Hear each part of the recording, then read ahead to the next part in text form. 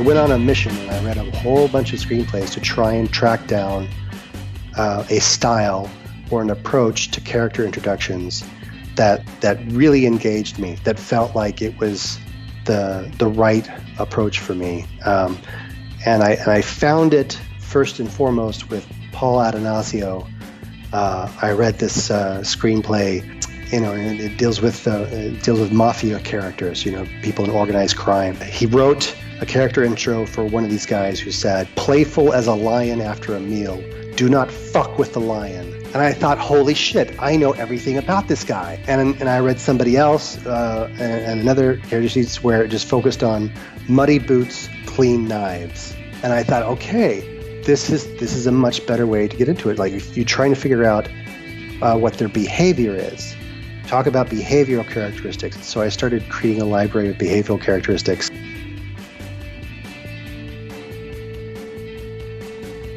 Welcome back to Basic Brain Heart, the show where we celebrate and interrogate creatives of all stripes. I'm Hannah Camacho. Now, if you've stumbled on this episode from somewhere on the interwebs, don't forget you can subscribe in iTunes or wherever you find your podcasts. And if you have found any of these episodes helpful in your own creative journey, leaving a rating and/or review on the App Store would be super appreciated. I want to give a huge shout out to the folks at Valiant Entertainment for helping to schedule and arrange this week's episode. I've been super excited for several months now to interview Eric Heisserer. You may know Eric's work from the critically acclaimed movie Arrival. He was the screenwriter. He adapted a short story for the screen and worked very closely with the original writer as he adapted it for that type of storytelling. Eric has written a number of other screenplays as well. You may have heard of them: A Nightmare on Elm Street, Final Destination 5, The Thing, Hours, Lights Out, of course, Arrival. I love a good coincidence, and I found it so interesting and entertaining that just a few minutes before our conversation started, I was perusing Reddit, as I do regularly. It's hard to resist. And one of the top trending topics in philosophy was directly about Arrival, and it was so much fun because the movie is a couple years old now, but it's still creating buzz. And if you want to catch it, which I highly recommend, trust me, you're not going to regret it, you can find it now on Amazon Prime Video. Interviews with Eric online are not too hard to find, but I wasn't always happy with the lack of information about Eric's background, so I think that's something you're really going to enjoy hearing today, is Eric's personal story and how he navigated the world as a child and also as an adult. I really found it interesting that Eric's parents took his own learning style very seriously and taught him how to teach himself new skills, and he chose the unconventional path when it came time for him to pursue a professional career, and he learned that teaching himself tools that no one else could understand yet at that time became really valuable, and also the ability to take really high-level concepts and flesh them out in a visual way, making them easy for everyone to understand, was extremely valuable, while on the side he continued to hone his craft and what he was passionate about and looking for opportunities and ways to learn and grow. And the happy result of that is now we all get to enjoy and be a part of the wonderful stories he's now telling, which are making it to the big screen. And it's really an exciting journey that Eric's been on. So I hope you really appreciate hearing his story today. And if you learned something from it or find it helpful, be sure to check out the show notes because I have Eric's information there. You can reach out to him on Twitter, let him know if you've appreciated his story and what he had to share with us today. But I'm going to get out of the way now. So without further ado, here's my conversation with Eric Heisserer.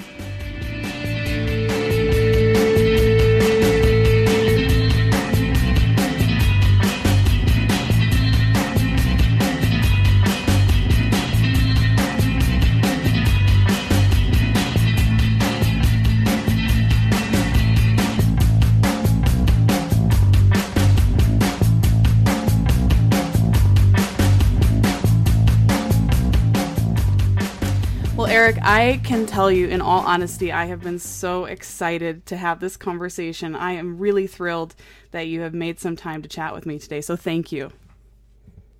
I'm happy to be here. Super. For those who might not know who you are, I think I'd love to start this episode off by maybe you giving us a little bit of an introduction to yourself as well as maybe what you're working on these days. Got it. Okay. Well, I'm Eric Heisserer, and I'm a screenwriter and producer and occasional director.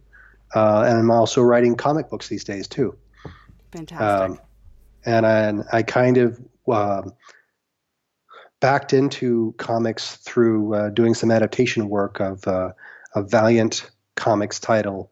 I was adapting to screen the Harbinger comic, and I kept coming up with ideas for one character in particular named Livewire, and I was often in the room talking about the movie with Dinesh, who's the creative.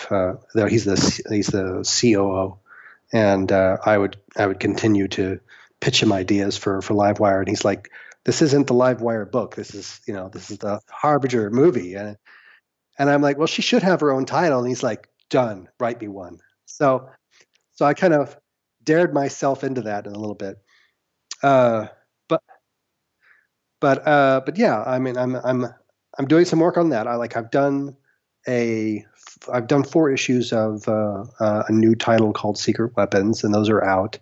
And just last week, a special issue 0 focusing on one of the characters hit the streets, and then we're going to have another issue 0 that focuses on a second character that comes out in March. And then the next event, the next book that I'm going to be working on in the near future is Harbinger Wars 2, and that will be with Matt Kent. And that's a big event kind of story for all of Valiant Comics. There's going to be a lot of Valiant characters involved in it. That's fantastic.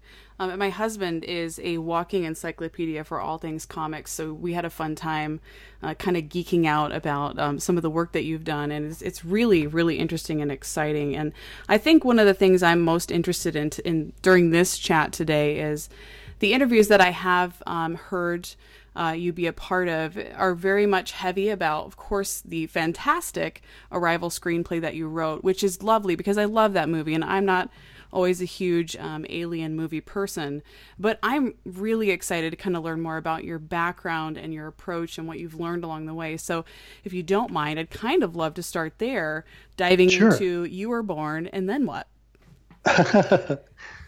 Right. Well, I grew up in Norman, Oklahoma, and my father was ancient history professor at the university there. And he was the classic stereotypical absent-minded professor. He was always teaching himself new languages. He would make his own flashcards where, like on one side would be German and on the other side would be Aramaic. So like he would learn one language by practicing another. So I was pretty impressed by that. And my mom was a stay-at-home mom for a while until she got more involved in the community and then in education in general. And she started working for a textbook publisher for kind of the tail end of my youth there. And both of them, since they had a lot of involvement in the academic world, I think they understood that I was a bit of an autodidact in that I don't learn nearly as well, or I don't retain something nearly as well in a classroom environment. It's much better if I go out and I try to figure it out on my own and break it and put it back together again. So after I graduated high school, they recommended that I just take a couple of years to try and figure it out what it is that I want to do with the next chapter in my life before jumping into college, so that I could pick the right courses or I could figure out what direction I want to do.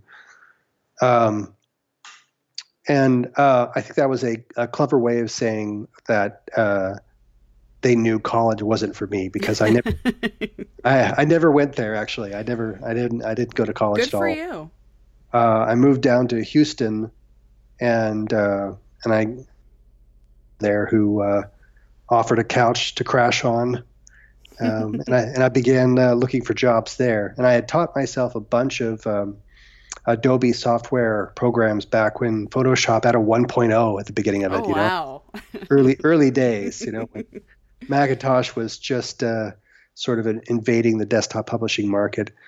And amazingly enough, it's because I had those skills, and those were skills that weren't yet fully developed as courses that you could take in curriculum anywhere else. You had to just learn because it was brand new. I got a job working at a place called Space Industries, which is a contractor of NASA that builds and creates proposals for new technology for the space program. So your first job was specifically, was it helping to craft those proposals, or what was your role there? My job was essentially to make the astrophysicists look really good. They'd have a bunch of technical manual stuff, and they'd have a bunch of other specs, and they needed somebody with design and layout capabilities, and some way to arrange the information on the page so that people who didn't have that kind of background could follow along properly. Nice. That's lovely. Did you find that work interesting, fulfilling? I found it pretty creative. I thought, and it was a lot of work, and all of the actual math and science behind it was too much for me. It went over my head, but I did love finding creative solutions for things where the technology wasn't quite there yet. Like, for instance, at that date, we didn't really have a good technology for scanning documents, for scanning illustrations or anything like that. It wasn't there. So I took to photocopying amazing illustrations on transparency, and then I would tape that to my monitor, and I would just draw underneath nice transparency to make it work. That's great. I love it. So when you were working in this industry, how did things evolve from there for you in terms of your career? And did you make any initial maybe mistakes, if you will, that ended up providing some great growth opportunities as you evolved in the workplace? Oh, well, I think it's a loaded question. I think, just honestly, just about everything I did back then was a mistake in one form or fashion. But they were all learning experiences for me. And yeah, I would say probably my biggest mistake would be to think that I had everything I needed to do whatever it is I wanted to do, to work on a story or to design something, or to even feel like I had a better sense of the way the world worked. I did not, but it certainly allowed me to learn some important lessons. I would say probably my favorite memory of those days were when we would get a proposal out to NASA, and we would hear that they've accepted that proposal. There would always be a giant party for everybody involved, and so it was a bunch of people who would get really drunk, and then me, who was not of drinking age yet. I was 19 at the time. So there was ginger ale for me and booze for everybody else. And there's something just so uniquely entertaining about hanging around completely wasted astrophysicists that would say stuff like, if an asteroid were coming at us, you don't send a nuke at it. You just paint it white. The sun does the rest. And I was like, what? What is that? It was a good time. No doubt. So what came next for you? I'm really, really curious to hear how your career evolved from there, because you're certainly doing, I wouldn't say work that's too terribly different from that. You approach writing in a wonderfully human but also intellectual way. I'm really curious to hear how your career evolved from there.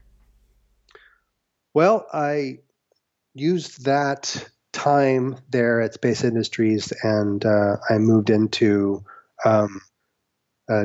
graphic design and art direction for a consulting group and for a couple other companies, and so I was doing visual design work as my day job, and then I would start writing. I started writing prose, like short stories and whatnot, on the side, and then eventually I started writing for tabletop games, where I would submit an idea for a game, or for a scenario or a set of rules within a game. And I did this for a game for Cyberpunk was the name of the game. It was back when William Gibson was a big deal, and so the memory that stuck with me from that chapter in my life was when I submitted an idea for a game scenario that I was very excited to write, and I got a bunch of rejections back from that. And one of them said, "This is far too linear for a game. What you've written here is actually a movie." And because I was stubborn and young, I was like, "Oh, all right, then it's a movie, fine." And having never read or a screenplay or thought about what it takes to write a movie, I went out and I bought some screenwriting software, and I picked up a couple of copies of what scripts looked like.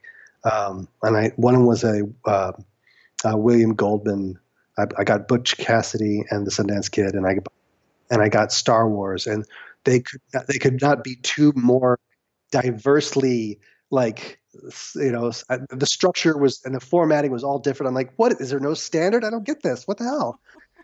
But I used all of that, and I sat down and I wrote my first screenplay, and it was so terrible. It was bad, but you did it. But I did it, and it gave me that fever. It gave me that itch to keep doing it. Like, I knew immediately, holy cow, this is actually what I want to do with my life.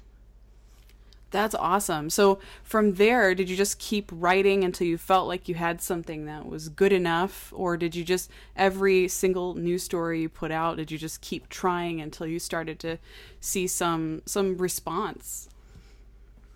I can say that, like, I certainly, I had heard the tales of, like, where you might get an option or a sale on one piece of material, and then you go out and try to make the LA life work for you, and try to roll that into a career. I was a little bit more, and those people don't really last. If you can be a one-hit wonder, it could be sort of a lightning strike moment. So I had sort of made a promise to myself that if I get a little bit of traction on one project, that I don't give up everything and move out right away. I try and see if I can do it a second time. And it took 12 screenplays for me to finally get 2 in a row that got a little bit of money, a little bit of heat. And I thought, okay, now with 2 in a row here, I need to head out. That's really, really interesting. And one thing I'm already loving about your story is that you always found time on the side, despite whatever your day job was, to just continue learning and doing what you were really passionate about. And I love that, because so often you hear people say, well, I can't make this work. I'm too busy working, my day job, even though I'm really passionate about X, Y, Z. But the creatives that we always see really honing their craft and eventually making it are the ones who don't make those excuses. So I love that. Did you seek mentors early on, or was it more of, it sounds like you've kind of learned how you learn and dive into something and teach yourself? Was there anyone sort of helping you along the way, or was it a pretty solo process at that point? It was a sort of a communal process. I joined a number of screenwriting social groups, including quite a few that required you to participate and write pages every month and critique other people's pages every month. And you learn a lot about the craft by trying to be a good critic of other people's work. If you need to say why something doesn't work, it means that you have to know that. Yeah. So, and then of course, when you get good criticism on yours, that you want to reciprocate to that writer. And so I built up, it wasn't really mentors, but there were peers out there that paid attention to my writing, and I paid attention to theirs, and we all learned together some interesting revelations about the craft and when something worked and when something didn't. Um, and that was better for me than any singular mentor per se. I really wasn't in a place where screenwriting is a decent career path that allows for mentorship the way that a more sort of classic art type of scenario would. Do you think in the early days, when you started to see some movement on those two scripts, did you feel that the work being good was more important, or that you already had some established relationships to even read the stories in the first place was maybe pivotal, or was it a combination of the two? My guess is that it's a combination of the two, but that's a question that I often hear people say, well, do I need to know the right people and have something okay, or does the work, if it's really, really good, will it truly find the right hands? Right. Well, it's a bit of a sticky wicket. I'll have to say that it is a bit of both, but I'll elaborate on that a bit. To expand on that, I would say, if you write something really, really good and you don't share it with anybody, then obviously no one's going to be able to find you. If you write something really, really good and you submit it to 6 to 10 screenwriting competitions, and those are like, among them needs to be like the biggest ones, like the Nichols and the Austin Fellowship and those others, then you're going to have professional readers who will recognize something really, really good right away.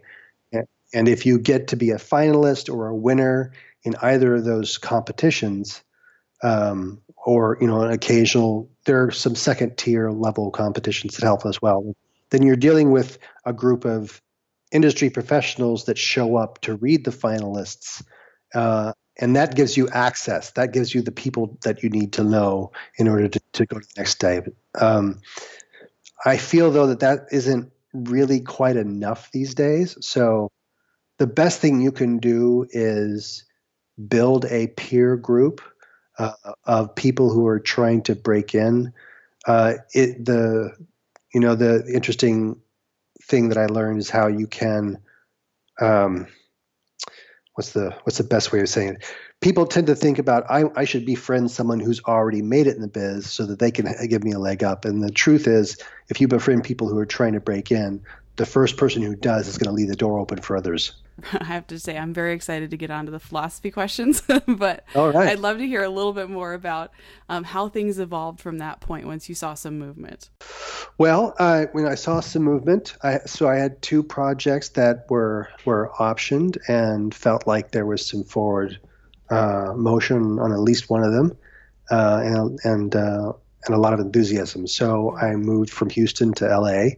And within like 3 months, both of those projects just fell through.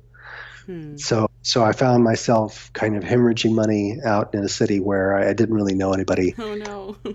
Yeah, and then I was driving around to try and locate a friend's house to attend a party, because I realized I'd become more and more Hephaestion. I'd become like the hermit in his cave, just trying to continue to write, and didn't know anybody in this giant city. And so I went out to be social for a while, and I drove past a house that looked exactly like a house that I used to drive by in my commute in Houston.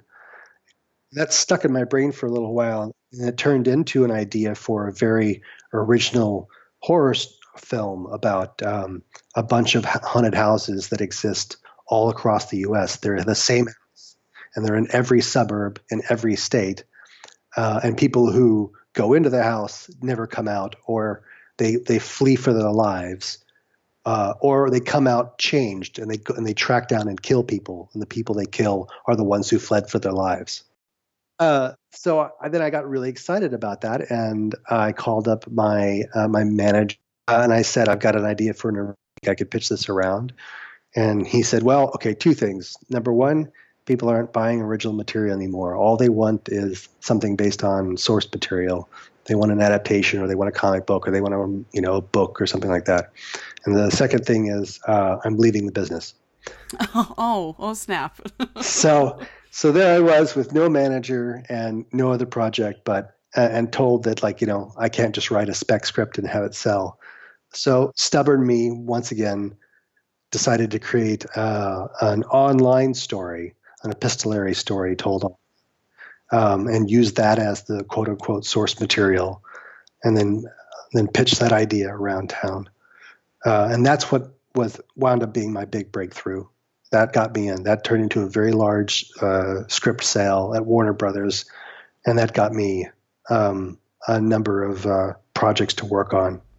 That's fantastic. And it seems like after all that hard work and time that you put into it, the dominoes, I would imagine, started to fall and you began to develop the connections you needed, and they saw you as who you are, a very talented storyteller.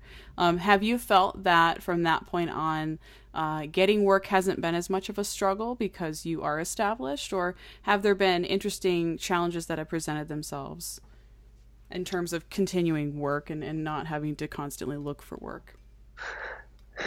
It's an odd business in that it is in one of two extremes. It's either feast or famine.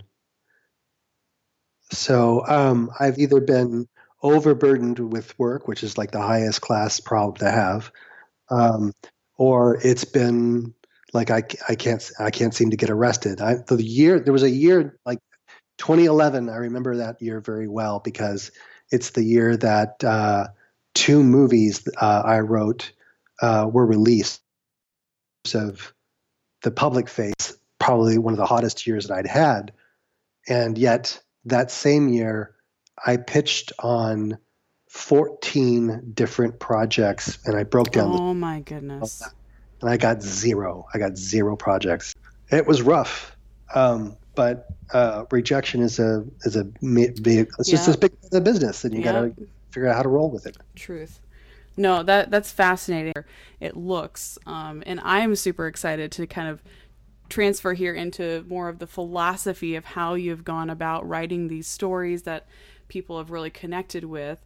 And also, one thing I love about your approach is that you're not afraid to partner with short storytellers and transfer their stories into a different format, but in such a way that it seems like your relationships are very key to you and making sure that everyone's on the same page and you think through every piece and you're very thoughtful in your storytelling. So I'm really excited to kind of dive into these questions.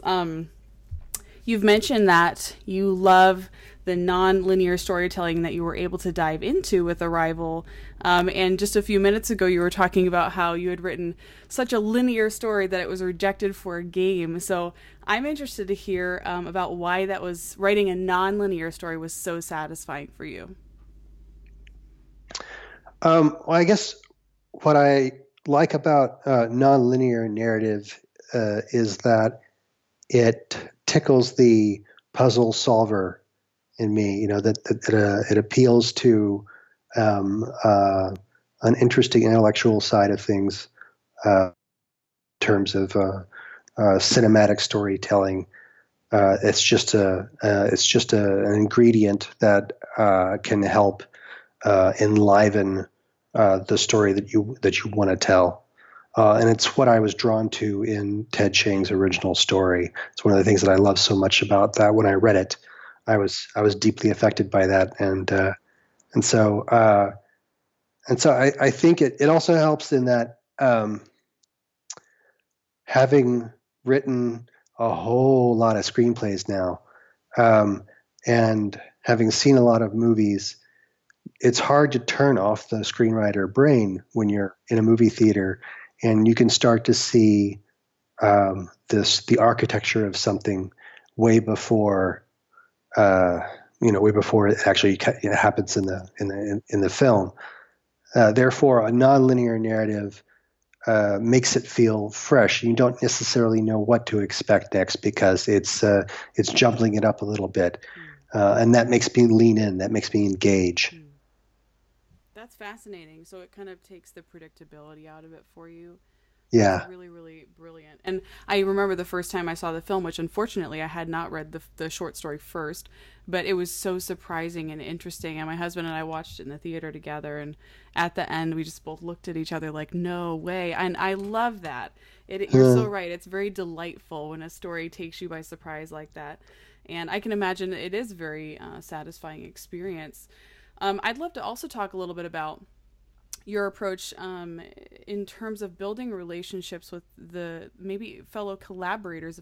So if you are adapting a short story, how do you go about, do you actually try to form a personal relationship with the original writer if you don't already have one? And how do you go about trying to respect their work and make sure they feel good about what you're creating? Original author expects of the process. Sometimes as a screenwriter for hire, you can come in on a project that has been already acquired by a producer or a production company. So someone has gotten the rights to this story or this novel or this comic book, and they've already had some interaction with the author. So my first venture there is to find out what it is that the author expects and what kind of relationship does the author have with the producers. And I've been in meetings where, the producer's like, hey, we got the rights to this and we'd like to have you come in with an idea and you could pitch us your take on how to make it in a film. And when I ask them, can I talk to the author and see what they have to say about it? And is there a direct contact I can do? Sometimes, not all the time, but sometimes the producers will say, no, we don't want you talking to the author. And that's a red flag for me. I understand that obviously people have been burned in the past, or the relationship can get soured, but I don't like walking into those kind of rooms. So with Arrival, it was a different beast. It was a story that I'd been infatuated with for a long time, and it took me a number of years to find producers that engaged with it the way I did, that were as passionate as I was. And then once we did all of this, got on the line and to Ted Chiang and said, can we option this piece of material? And I remember he said, that's the story you want? Really? I don't think it's a movie, but okay.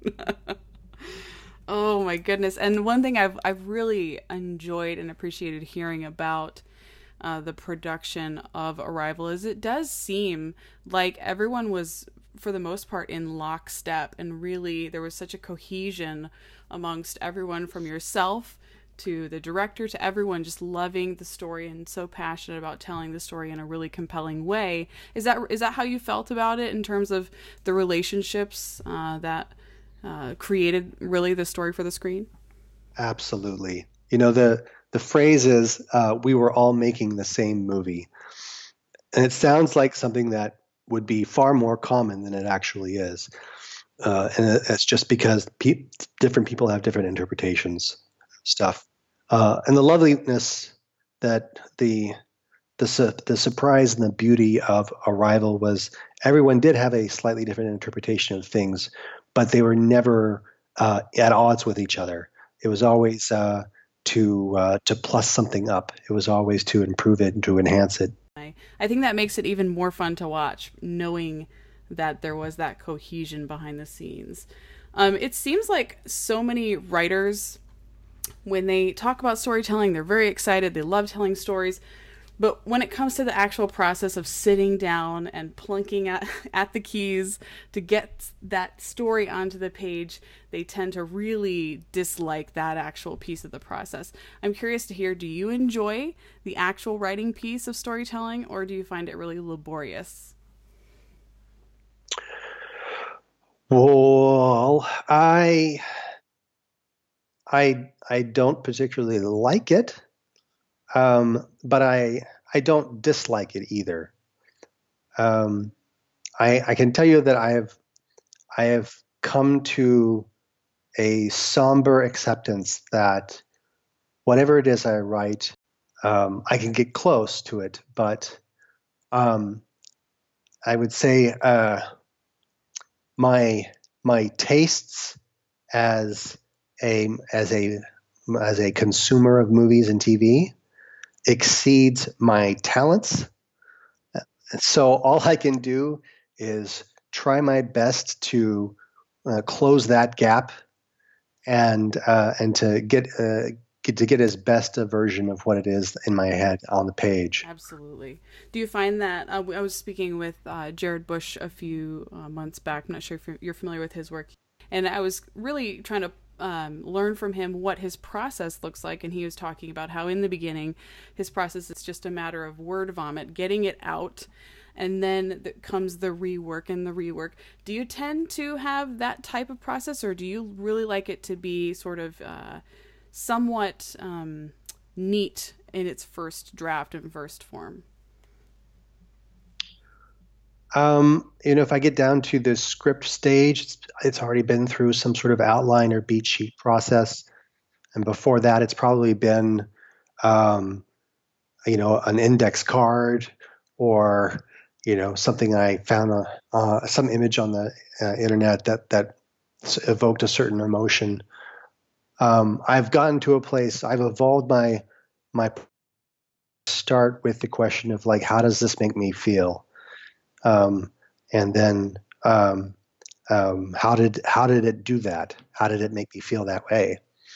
And then the last question is, what's the most cinematic way of expressing that?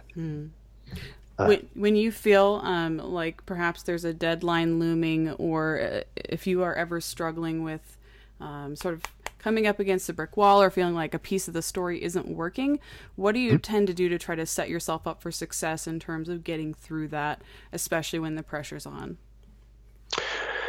I still have a trusted network of peers that I can send material to and get reads and get advice on. And I have married a playwright and TV writer, and so we're both professionals here in this house, and we trade stuff with each other constantly, and we share the same manager. That's actually how we met. And so, as she loves to tell people, that whenever you hire one of us, you're kind of getting the ghostwriter of the other one as well, which isn't entirely true. But it's we help each other out as much as we can. That helps, and then I have a whole bunch of little life hacks that I do to break through whatever is blocking me, whatever obstacle it is. It's a bunch of little writing exercises, because if it's not geared toward actually writing, then I'm pretty much lying to myself, and I'm procrastinating instead. That's really awesome. What do you think your favorite hack has been, at least recently? Oh, probably it's write the absolute worst version of the scene. Ah. Ooh, that's really interesting. I love it. Get it out of the system. Be as horrible as possible, and then that sounds almost fun. I love it. It is, and it shuts up the voice in the head saying like, "Oh, this isn't any good." Well, good, because it shouldn't be. What do you feel is the biggest misconception about what you do? So when you're interacting with folks maybe who aren't in the industry and they learn that you're a screenwriter, what assumptions do you find people make about your line of work that may not be true? I just really don't have much value. Oh dear! It's the actual act of writing where the real value is. But it's what gets me in weird conversations where, someone will say, "Hey, I've got this great movie idea. If I give it to you, we can split the royalties." Oh my! And I'm like, dude, like I got into this business because I have 5 billion ideas. Like I don't need another idea. Those are a dime a dozen. It's how you execute it that matters. And yes. If you're not willing to put in the time and the sweat and energy into your own ideas, then you're telling me exactly how much value that idea has, which is 0. Wow, that is really sad, and and also you don't want to be writing about stories you're not passionate about and probably didn't have a part in creating in the first place. Wow, I can only imagine how those conversations feel. One thing that I particularly love about your work, and some things I've heard you speak about in other interviews, is your attention to character development. And if a story is academically interesting but not character driven, it does tend to fall short. I know that's at least how I feel about stories. And you've expressed that it's important for characters to have personal biases, which is really brilliant and true to life. So how did you come to this realization that your characters should have those personal biases? And how did you sort of evolve into making that a really crucial piece of your storytelling process? I would say it began with something almost mundane for me, which was character introductions. I had found a few years back that I was put off by character introductions as I would read in screenplays, and I would find that I committed the same kind of mistakes in my own writing for a while, which was when you introduce a character, I would tend to introduce a male character with sort of intellectual characteristics and a female character with physical characteristics, and I didn't like that at all. Also because in both cases, bits of information helped me later on.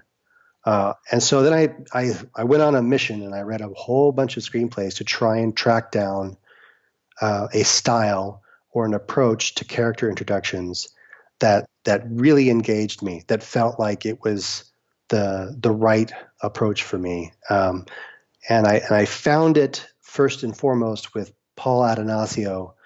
I read this screenplay, Donnie Brasco, and and it deals with mafia characters, people in organized crime. And he wrote a character intro for one of these guys who said, "Playful as a lion after a meal. Do not fuck with the lion." And I thought, holy shit, I know everything about this guy. That's brilliant. And I read somebody else and another character sheets where it just focused on muddy boots, clean knives. Ooh. And I thought, okay, this is a much better way to get into it. Like if you're trying to figure out what their behavior is, talk about behavioral characteristics. And so I started creating a library of behavioral characteristics. And a good way to start that kind of library is to start listing out all the things that your family does that annoys you. I love it. Those come to mind so readily, right? And they're very specific. And I can bet you $5 that a reader somewhere out there will know exactly who that person is you talk about. And I realized this is where I wanted to start a character, and go from there. It's like, what behaviors do they exhibit that lets you know right away the type of person they are? And when did you kind of come to this realization? Was this early on in your career, in terms of when you started to see some movement in the screenplay realm? When did you start incorporating that approach into your work? Probably around the mid 2000s. So I was still fairly early in my professional career, but I had done a lot of writing, I would say in a subpar standard before then.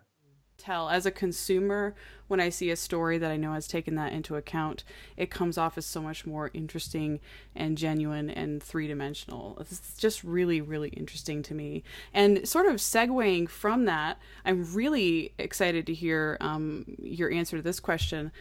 Screenwriters versus novelists. So in what way do you see screenwriters trying too hard to write like novelists? I feel like that kind of pairs with what you were just speaking about. And, how does that what's the word I'm looking for, affect their screenplay in a negative fashion? Well, there are exceptions to every rule. Sure. But I can say screenwriters who write in a there are a lot of words on the page, make for sort of a burdened read. It takes you longer to read that type of script than it would be something that's lean and mean. And the longer beyond sort of the normal runtime of a film that the reader has to spend on your screenplay, the less it feels like a film, oddly enough. There's a psychological effect at work where if you sit down and it takes you 4.5 hours to read someone's script because it's very dense, then they're gonna walk away with sort of a negative reaction to that. No, that makes perfect sense. I was just thinking a little bit about how your father was a professor and so fascinated with language, and I love that language, of course, was a key piece to Arrival. And I've heard you talk a little bit about how you went about exploring the language of the aliens, not only maybe how it sounded, but really especially how it appeared and looked. Could you kind of talk to me about how you went about that exploration? And I know you had to do some tricky things to also represent it in the script itself, but I'd love just to hear you talk a little bit about how that process was and what you found really fun about it. Oh yeah, that was, yeah. So as I said before, one of my pet peeves is being too wordy in a screenplay, being too novelistic. I don't want to slow down the reader by jamming up a bunch of words on the page. And in fact, my gold standard is Walter Hill. If you pick up a script by Walter Hill, you realize that this man manages to do, like a poet, in so few words, be very evocative of a larger experience.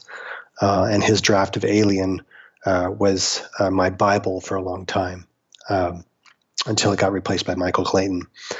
So I got to the moment when I was scripting Story of Your Life, which is the Ted Chiang story that became Arrival. And my first draft of that script, I got to the point where I was to describe the logogram, the alien symbology and the language that they use there. And I found myself getting more and more wordy in that area, so that it was just a chunk of text in the middle of an otherwise elegant page. And of course, I complained about it to my wife over dinner, which she has to deal with because, marriage. And I said how frustrated I was, and she said, "Well, okay, don't show me in the writing what it is that you're frustrated with, in an illustration of what you're talking about." And I doodled out something, and I said, "This is really, what it is." And she says, "Okay, can you just put that in there?" And I was like, "You can't insert graphics into it." Wait, can you insert graphics? And the answer was no. Like, no software at the time allowed you, screenwriting software allowed you to do that. But again, remember, I'm stubborn, so I was like, "Well, I'll find my own way." And I wound up just creating a bunch of blank spaces in the script. And then when I exported it to PDF, I edited that PDF by inserting the heptapod, my version of the heptapod logogram, which is sort of an early prototype. And I had that in like 5 or 6 different places throughout the script. And I would have to manually insert that every time I had to do another. Goodness. It was so much extra work on my part. I was such an idiot, but I did it to myself, and it actually helped. That's fantastic. And did you find that did anybody specifically call that out to you early in the process, that they found it really interesting that you added that in there? Or Denis did. He thought it was interesting. Nice. And a few other people on the way thought it was evocative, but I didn't get too much comments on it. Is there anything that you've seen recently, TV, movies, listen to podcasts, who knows what it might be, that you're finding really interesting and inspiring? Right now, I've been doing some pleasure reading, which is like, where I'm not having to put my professional cap on. Nice. And it's a follow-up book to The Six of Crows. It's called Crooked Kingdom. It's by Leigh Bardugo, and I love it. Fantastic. I'll have to check that out. And is before we wrap this up, because our hour is coming to a close and I want to be respectful of your Saturday, is there anything coming up that you're a part of that you'd like to plug, that we can keep an ear out for, that you're involved with? Well, other than on the comic side of things, Owen's issue, which is issue 0, that comes out in March.